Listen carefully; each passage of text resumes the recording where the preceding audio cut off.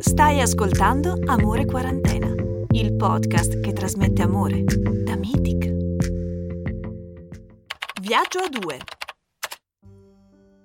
Essere innamorati ma fisicamente separati e in quarantena è così difficile che i due amanti, feriti, pensano che l'unica scelta sia quella di sostituire le attività con l'altra persona con qualcos'altro da fare. Cartellino rosso, ma tutto ciò dura poco.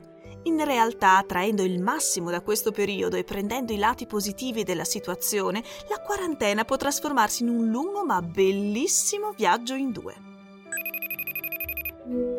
Ciao! Ciao bella! Che facciamo oggi pomeriggio? Vuoi vedere un film sul mio PC? Ok, dai, ti condivido lo schermo.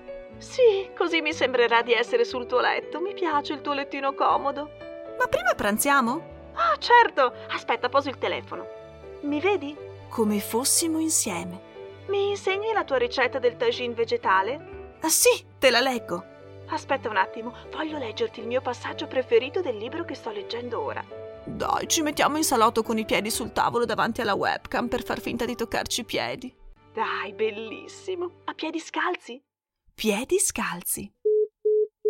La quarantena A distanza! quando si è innamorati A distanza! significa condividere i bei momenti, A distanza! ma anche quelli meno belli. A distanza! Magari non sarete più mano nella mano, ma occhi negli occhi. Non male, dai. Ok, magari non ci si tocca più fisicamente, ma con le parole. È eccitante. Magari non vi vedrete tutto il giorno, ma solo quando lo desiderate davvero. Ed è una bella cosa.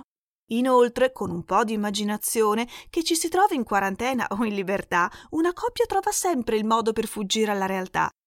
Se un viaggio a due in modalità separati può essere lungo, creare una routine virtuale permette di far passare il tempo più velocemente e soprattutto più serenamente. Da Mythic.